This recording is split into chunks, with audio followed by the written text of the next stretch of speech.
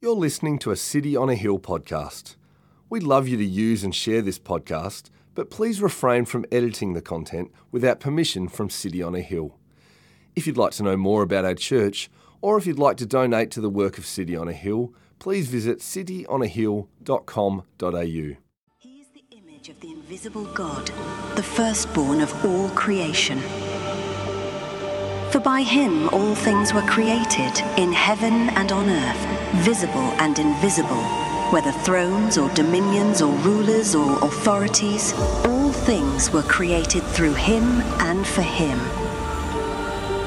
And he is before all things, and in him all things hold together.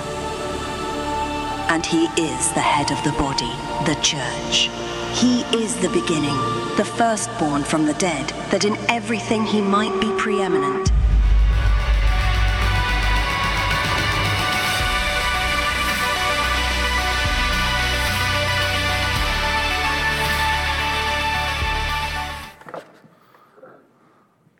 There is. Good morning, church. It is so good to be with you this morning.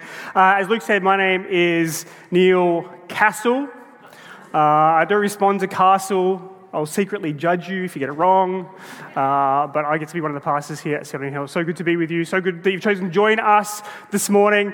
Let's pray as we dive into our passage this morning. Gracious Father, we just want to thank you for your word to us. Thank you that by your word that you have revealed yourself to us, that in your word you have revealed your son Jesus to us, so that we might see you for who you truly are.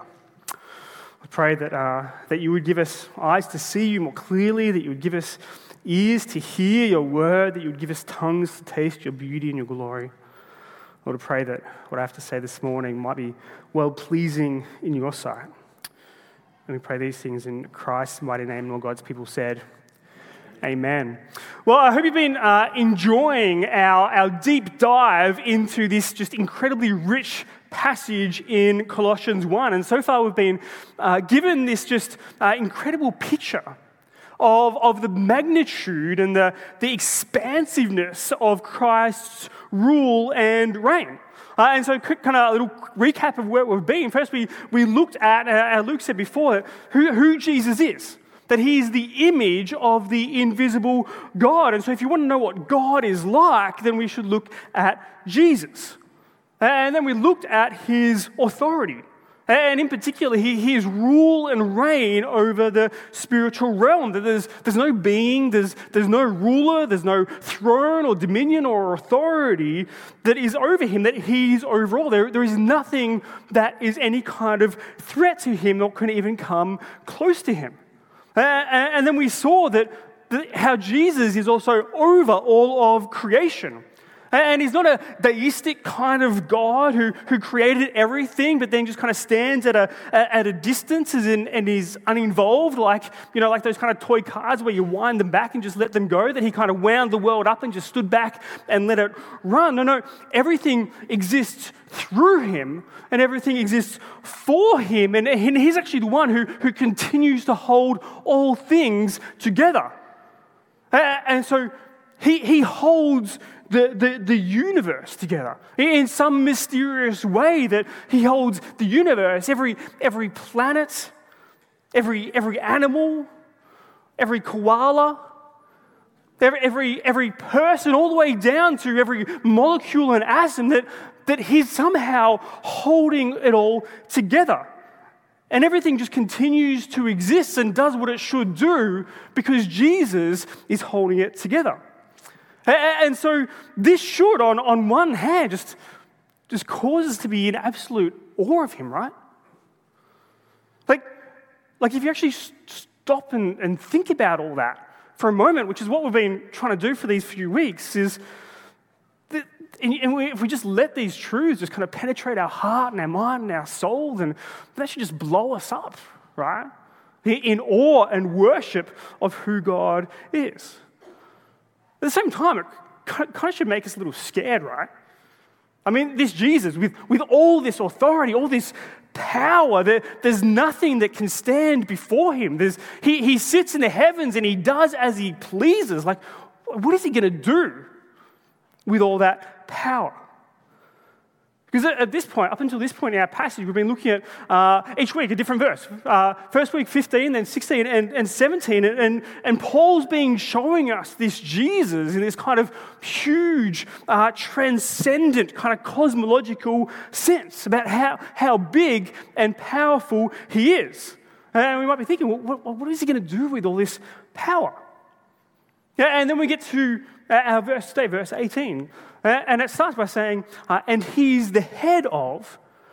And if you think about that, what might you think would naturally come next after what he's just been saying? Maybe, that he's the head of the universe. Or maybe that he's the head of the heavenlies, or perhaps, he's the head of the world and all that is in it. But actually, when we get to verse 18, he actually kind of makes quite a remarkable shift in emphasis. It shifts from Jesus' transcendence to his immanence. From Jesus being over his creation to Jesus actually being in his creation.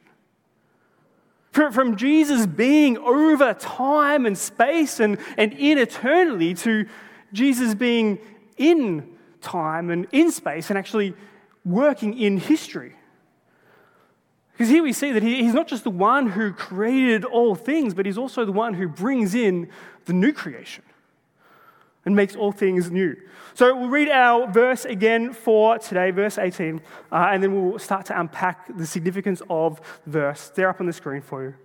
It says, and he is the head of the body, the church. He's the beginning, the firstborn from the dead, that in everything he might be preeminent. So there's two kind of big ideas that we'll be unpacking there. Firstly, that Jesus is the head of the church, and then that he's the firstborn from the dead, and then we'll spend some time just landing on kind of Paul's big idea for this whole passage. We're actually going to look at these things in reverse order, though. We're going to start with Jesus as the firstborn from the dead. We're going to camp out here for a while. Nick tells me if I'm going to spend a long time on a point, I'm going to let you know. Just letting you know. We're going to spend a while on this one, all right? So Jesus, what does it mean? Jesus is the firstborn from the dead. My wife Kirsty and I, we typically have pretty different tastes when it comes to movies. All right? She's, more of a drama kind of thing, right? I'm into more like the action and sci-fi. So, when we're trying to choose a movie to watch together, sometimes it gets a little tricky. But there is a particular niche kind of subgenre that we both love called rom-zom-com. Some of you might be asking, what is a rom-zom-com? Well, that's a good question. It's a romantic zombie comedy. All right? Romantic comedies, not my thing at all. All right? But you add zombies. Man, that's a killer movie, right? Get a pun? Yeah, all right. One of our favorites is called Shaun of the Dead. Perhaps you've seen it. Recommend it. Not Dawn of the Dead. No. Shaun of the Dead. And I was reminded of that because when I read this phrase, that Jesus is the firstborn of the dead, that kind of sounds like a great zombie movie, right? The firstborn of the dead, right? It kind of sounds like an origin story for the very first zombie. Maybe it explores his struggles and feelings as what it's like to be the first undead. I don't know, but in every zombie movie, if you've ever seen one, there's that inevitable moment, right, where the remaining survivors, they're all kind of, holed up somewhere. It's in a house or it's a pub. In Shaun of the Dead, it's the Winchester Hotel. Or maybe it's in the lab where they're trying to create the antidote to fix the whole problem. All right, no, they're there, and there's just a swarm of zombies that are trying to break in and desperately trying to get their way in. And, this is often the climactic part of the movie. And they know that the moment that once that very first zombie breaks in, then there's just going to be a whole kind of swarm of other zombies come in and start invading everything, and they're just going to keep coming and coming. Now, what's my point? Why are we talking about zombies and the undead? Well, two things. First of all, although firstborn of the dead might sound like zombies, you may have guessed that it's actually not that at all. it's actually referring not to the undead, but to being, raised from the dead. Right? We're talking about Jesus' resurrection. And we've heard this firstborn language before, right? Earlier in our passage, back in verse 15, it said that Jesus was the firstborn of all creation. And if you remember, we saw there that in that case, firstborn, it didn't refer to a physical birth or a sequential order that he was somehow born, but it was referring to the rights and the privileges that Jesus had and the ruling sovereignty that he inherited. It was about his position of authority. But here, the word firstborn, it's actually used in that other sense, that it does mean that he was the very first to come back to life, that he was the first to be resurrected. And then being the first means that there's actually more to come after him. Now, some of you might be thinking, though, but isn't there other resurrections in the Bible that actually come before Jesus? So, how can it be that Jesus says that he's the firstborn? You might be thinking of Jesus' own friend, Lazarus, or Jairus' daughter, both of those that Jesus himself, before his resurrection, actually raised them from the dead. And there's even some examples in the Old Testament of people being raised back to life. So how can it be that Jesus is the first? Well, there's something about Jesus' resurrection that completely sets it apart from all those other resurrections that we see. See, when Lazarus, when he was brought back to life, right? He wasn't just kind of revived, like he was dead, right? D-E-D, dead. Yeah. King James said he stinketh. He was that dead. Okay, but he came back to life. But what eventually happened? He died again, right? Right? It didn't last that long. He's not kicking around somewhere still. He eventually, I don't know how he died. Maybe got sick and died, or not sure what it was. But when he was brought back to life, he still had that same mortal body. See, Jesus' resurrection is wholly different because he didn't just live a little bit longer and die again, but his resurrection was an eternal one. That he's not going to die again. See, he wasn't just kind of kicking the can down a road down to kind of delay the inevitable, but because in his death, it was a complete conquering of death. Because he defeated the sin that brought the curse of death. And so his resurrection body is actually a new creation body. It's an eternal one. And he's called the firstborn because there's more resurrections like his to come. See, the resurrection that we have to look forward to in the future, that's not a Lazarus resurrection. But if you're in Jesus, it's a Jesus resurrection. That's what it says in Romans 6:5. It says, "For if we have been united with him in a death like his, we shall certainly be united with him in a resurrection like whose? Like Lazarus's? No, like Jesus." So his resurrection is actually an eschatological event. What does that mean? What does the word eschatological mean? Well, eschatology is referring to the study of the last things or the end times. Right? And so when we're thinking about eschatology, we're typically thinking about the future, all the stuff that is to come. We're talking about Jesus' return, judgment, the new creation, the new heavens, and the new earth. So all those things are yet to come, right? They're future. But Jesus' resurrection some 2,000 years ago is actually an eschatological event because his resurrection, in his defeating sin, in his conquering death, is actually the beginning, it's the breaking in of this new creation. And so if I can kind of make my second tenuous link back to my zombie illustration, right? Like when that first zombie kind of breaks in and, once he's in, and he kind of drags with him this swarm of undead and they keep coming and coming. Well, in entirely positive way, right? Jesus' resurrection is the first breaking in of this new creation into the world. And with him, he's kind of dragging in with him the kingdom of God to start invading in space. And it keeps coming and coming. And that's the beginning that it's talking about in this verse when it says that he's the beginning, the firstborn from the dead. Now think with me. If we were talking about Jesus and I said, complete this sentence, he's the beginning, what might be your first response? It would probably be, well, he's the beginning and the end, right? He's the beginning and the end. He's the first and last. He's the Alpha and the Omega. But the point here is not that he's the beginning and the end, but he's the beginning of the end. That through his resurrection, he's beginning to bring in this new creation, that beginning the process of reconciling all things to himself.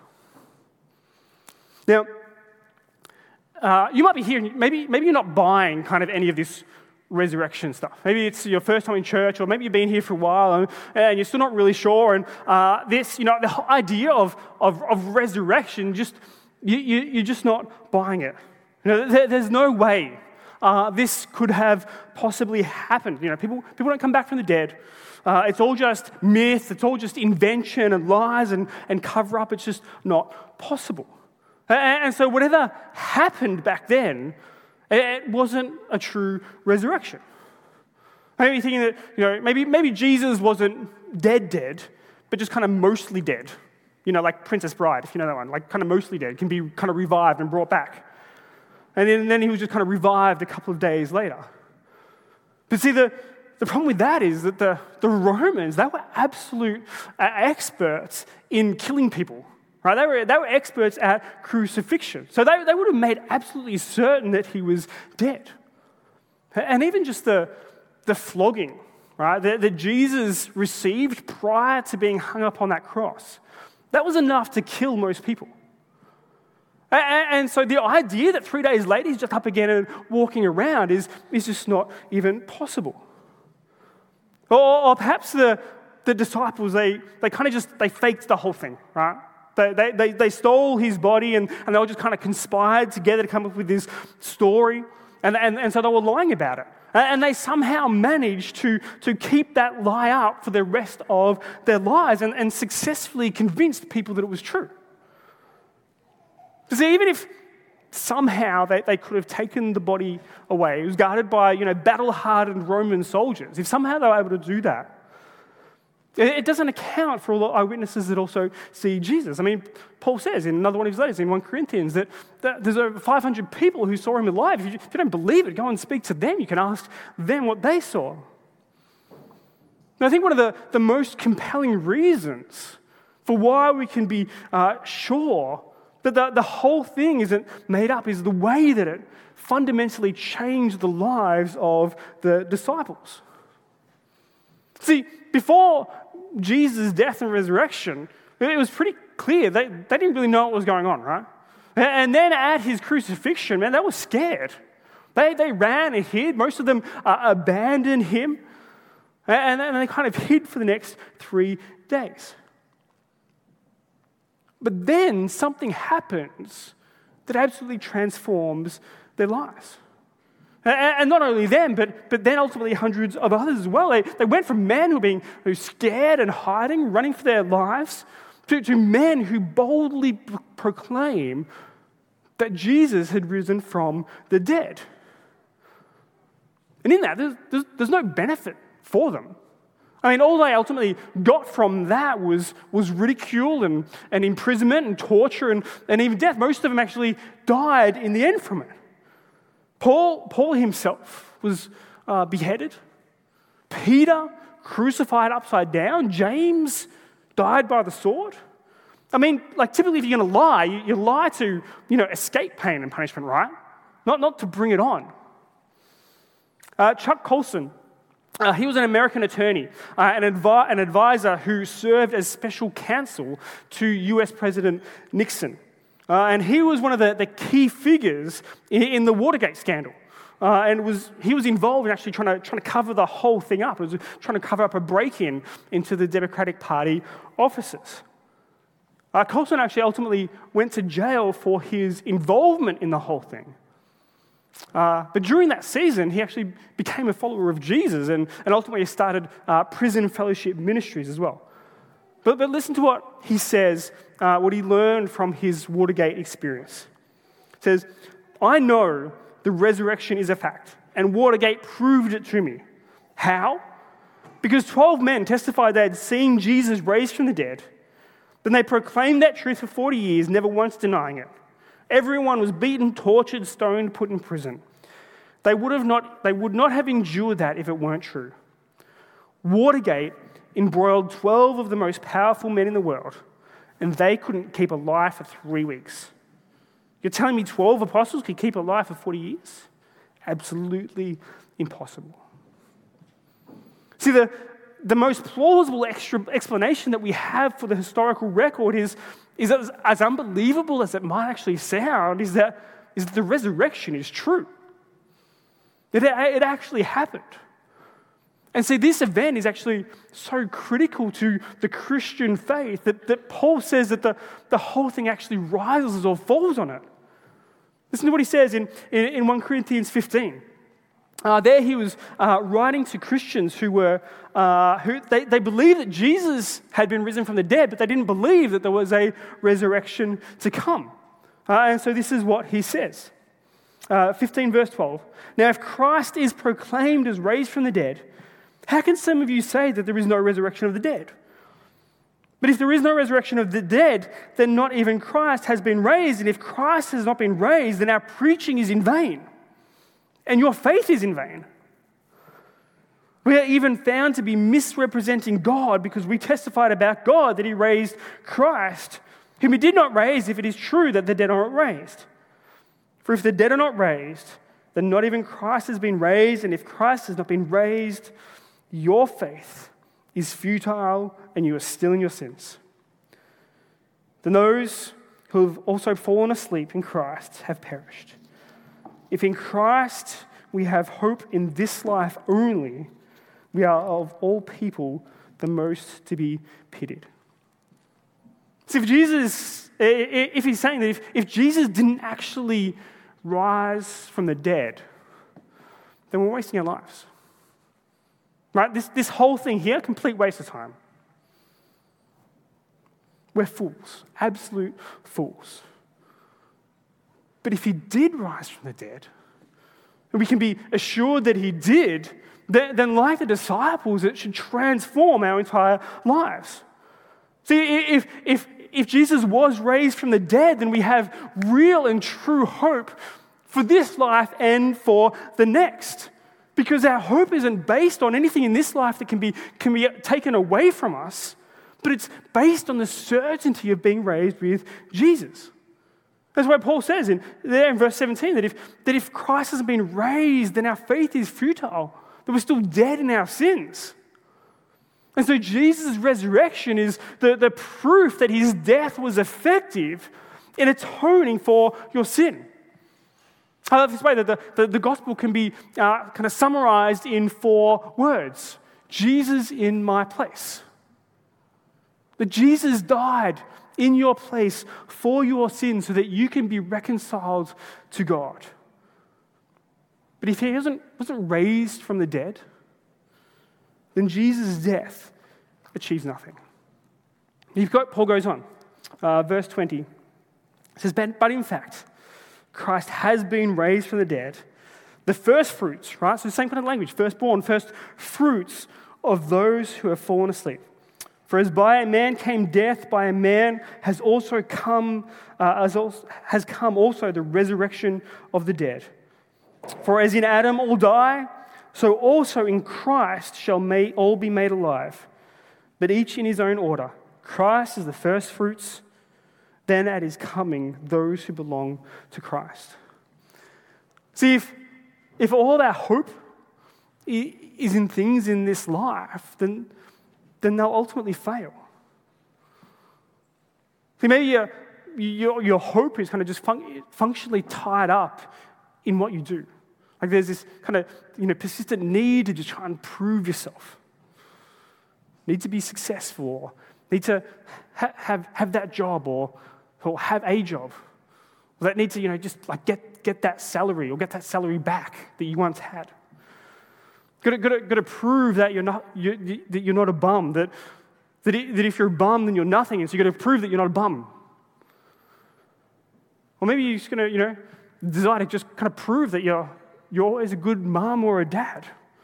Always feeling the need to let people know how well you're doing, how successful you've been at work this week. See, we're forever trying to prove our righteousness to others. We're always trying to prove that we have some kind of right standing in this world, that we're worthy. And if you take a moment to kind of be honest and maybe have a look at why you do what you do, you might find that there's potentially very few things in your life that aren't affected somehow by this desire to have some kind of righteousness before others, some kind of right standing before them. But see, Jesus' resurrection actually blows that whole thing up. That you can actually be free from that, because it promises that Jesus really did die for sin. And so if you're in Jesus, then you're actually being made righteous before God, that there's no other righteousness that you need, because all you need has been completely given to you. And that righteousness is so pervasive that it actually frees you from trying to seek it in any other place in your life. That it frees you from constantly trying to prove yourself. Or maybe the hope that you have is in being healed from some kind of sickness or disease. Or maybe it's hope in finding that one person. Or family. Or maybe you're just you're holding on to the simple hope that it'll all just kind of work out. So all those things are good things. They're not bad things, but it's incredibly dangerous to place all our hope in those things because they're so fragile. There's no promises there that they're going to work out how you want. And even if you get everything that you want in this life, well, ultimately you're going to die, right? So even if you get healed, even if you get a resurrection like Lazarus, right? Still going to die, even if everything works out. On my drive here on Sunday mornings, come in early, often my daughter Jamie, she comes in with me, and we like to listen on the radio to Light FM, and they play some of the old classic hymns there. And the other week they played one that I remember I hadn't heard for many years. It was, "Because He lives, I can face tomorrow. Because He lives, all fear is gone. And I know, He holds the future, and life is worth the living just because He lives." Maybe that's something you need to hear this morning. That life is worth living because Jesus lives. That no matter what you might be facing, even death, that Jesus' resurrection and that the promise contained within that you have a future resurrection, eternal life, that life is worth living, and that's the hope that you need. Jesus is the beginning, He's the firstborn from the dead. And as the beginning is the beginning of this new creation that He's breaking in. One of the aspects of that new creation is God drawing to Himself and drawing together His people, the church. So we're going to go back now to the start of that verse back in Colossians 18 and consider Jesus as the head of the church. It says, He's the body, the head of the body, the church. Maybe you've remember old nursery rhyme. All right? Here is the church. Yeah? Here is the steeple. It's kind of awkward because you've got to do it like this way. Open the doors, and here are the people, right? Remember that one?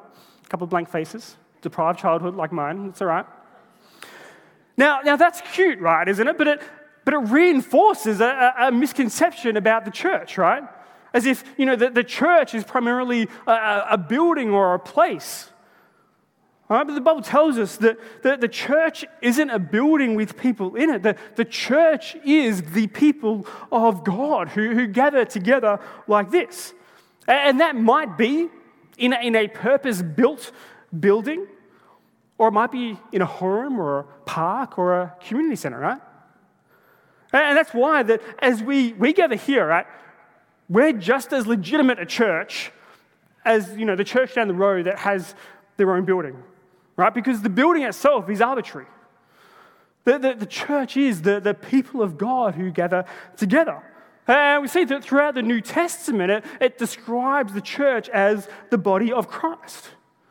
That is, that Christians, we're Christ's kind of active and physical presence in this world. But the point that Paul is making here is that Jesus, that as the church is the body, that Jesus is the head, that he rules over his church. See, ultimately, this isn't Nick's church. Right? Don't need to apologize because he's going to amen that, right? Last week we had, amen. Last week we had our bishop preach, right? It's not his church, right? We're part of the Anglican Diocese. It's not the Anglican Diocese church, right? This is Jesus' church. Nick and Pat and myself, we're pastors of this church. One of the ways the Bible describes pastors is as shepherds. And even then, it's at pains to tell us that we're just really under shepherds, because the true good shepherd of the church is Jesus. And that's not just the local church like us that we're talking about, but it's also referring to the entire church, the universal church, all Christians around the world, that Jesus is the head. And so we can take these preceding verses that we see in Colossians, actually apply all this to his church. That the church was created by him. It was created by Jesus. It means that the church is not some kind of man-made institution or club. The church is nothing like any other kind of organization in the world, because it's created by Jesus himself. And it was created through him and for him. And it's Jesus who holds his church together. This means that ultimately the church worldwide is in good hands. It means that ultimately that our church is in good hands, right? You may have seen that there's been questions raised publicly about our continued use of this venue.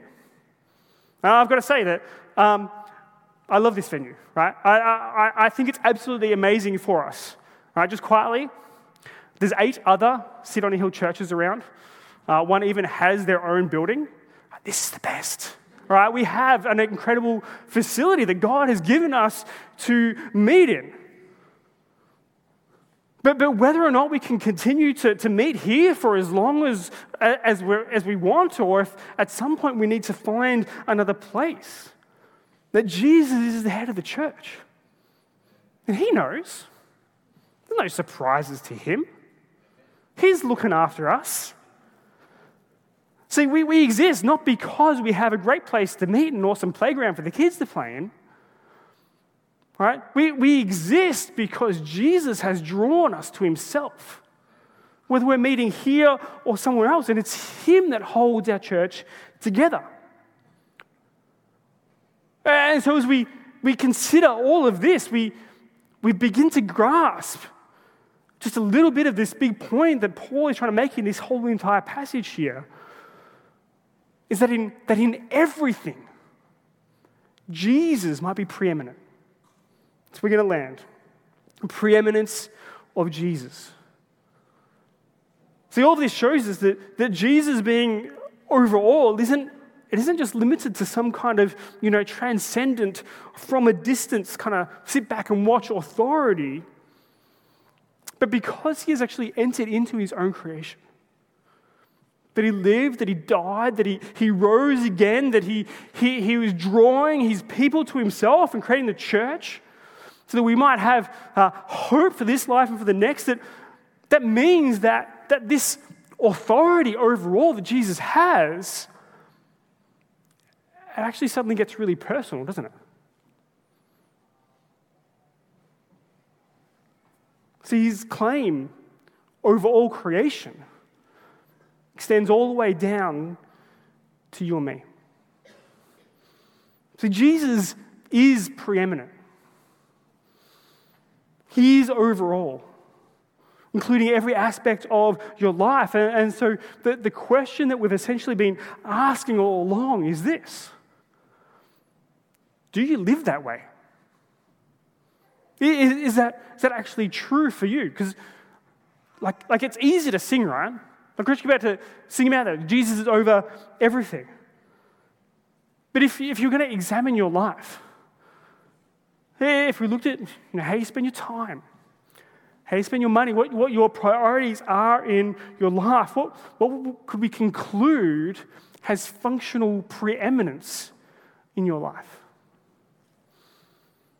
And I include myself in this. Even though I'm a pastor here, I think if you look closely at my life, I think you'd still struggle to conclude that Jesus is actually preeminent in every aspect of my life. Because we can say it and we can declare it and we can sing it and we can amen it. But are we actually living in the truth of that?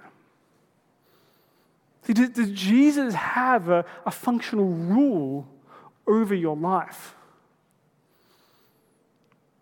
See, Jesus' preeminence is not about just kind of simply bumping him up to the top of the priority list in your life.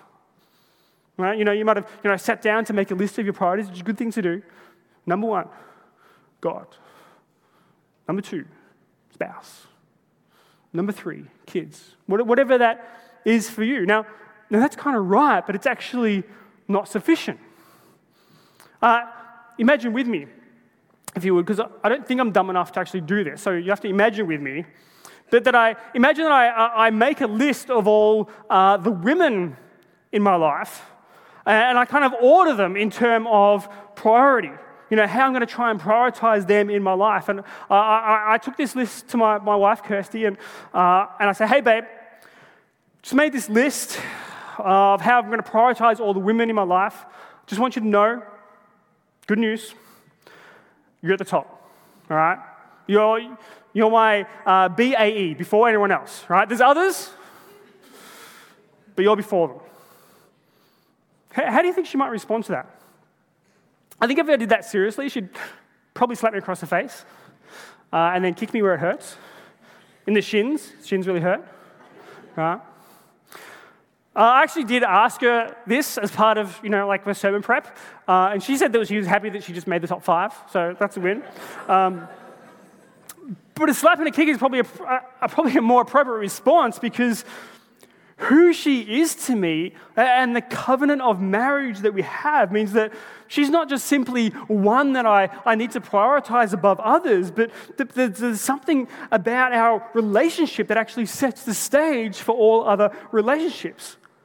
See, it's not enough for Jesus just to be at the top of your priority list. His preeminence means that he's not at the top, simply at the top of the list, but he's the paper that your list is written on. He actually governs all things. That every priority in your life is actually governed by the preeminence of Jesus. In C.S. Lewis's stories, the Chronicles of Narnia, in the story Prince Caspian, if you know it, Lucy, who's the youngest of the 4 children, she's been longing to see Aslan. Aslan's the great lion who rules over Narnia. And when she finally gets to see him, she says, Aslan, you're bigger. And Aslan responds, he says, that is because you are a little older, little one. And she says, not because you are, not because you're bigger. As it says, I am not. But every year you grow, you will find me bigger. See, that's a great little picture of how we grow in the light of Christ's preeminence. That as we see that more clearly, as we see more and more who Jesus truly is, that he gets bigger and bigger in our lives. How big is Jesus in your life? Is he just kind of one priority among others? All these priorities kind of fighting for air? Or is he getting bigger and bigger in your life? I mean, he rose from the dead. He saved you from your sin. He made you righteous. He brought you into his family. In the midst of everything that's in your life, will he be the one that actually governs all things? Will you look to him? Will you trust him with that? Would you pray with me? So I want to invite you to just close your eyes and maybe just take a moment, ask the Holy Spirit to help us. And think about some of those ways that perhaps you try to just prove your righteousness, prove your right standing in this world before others. What do you base that on? What is it that you feel you need to make you right before others? Or perhaps where is your hope? What are you placing your hope in right now? What is it for that thing that you think that, if I don't have that, then I just don't know how I'm going to survive?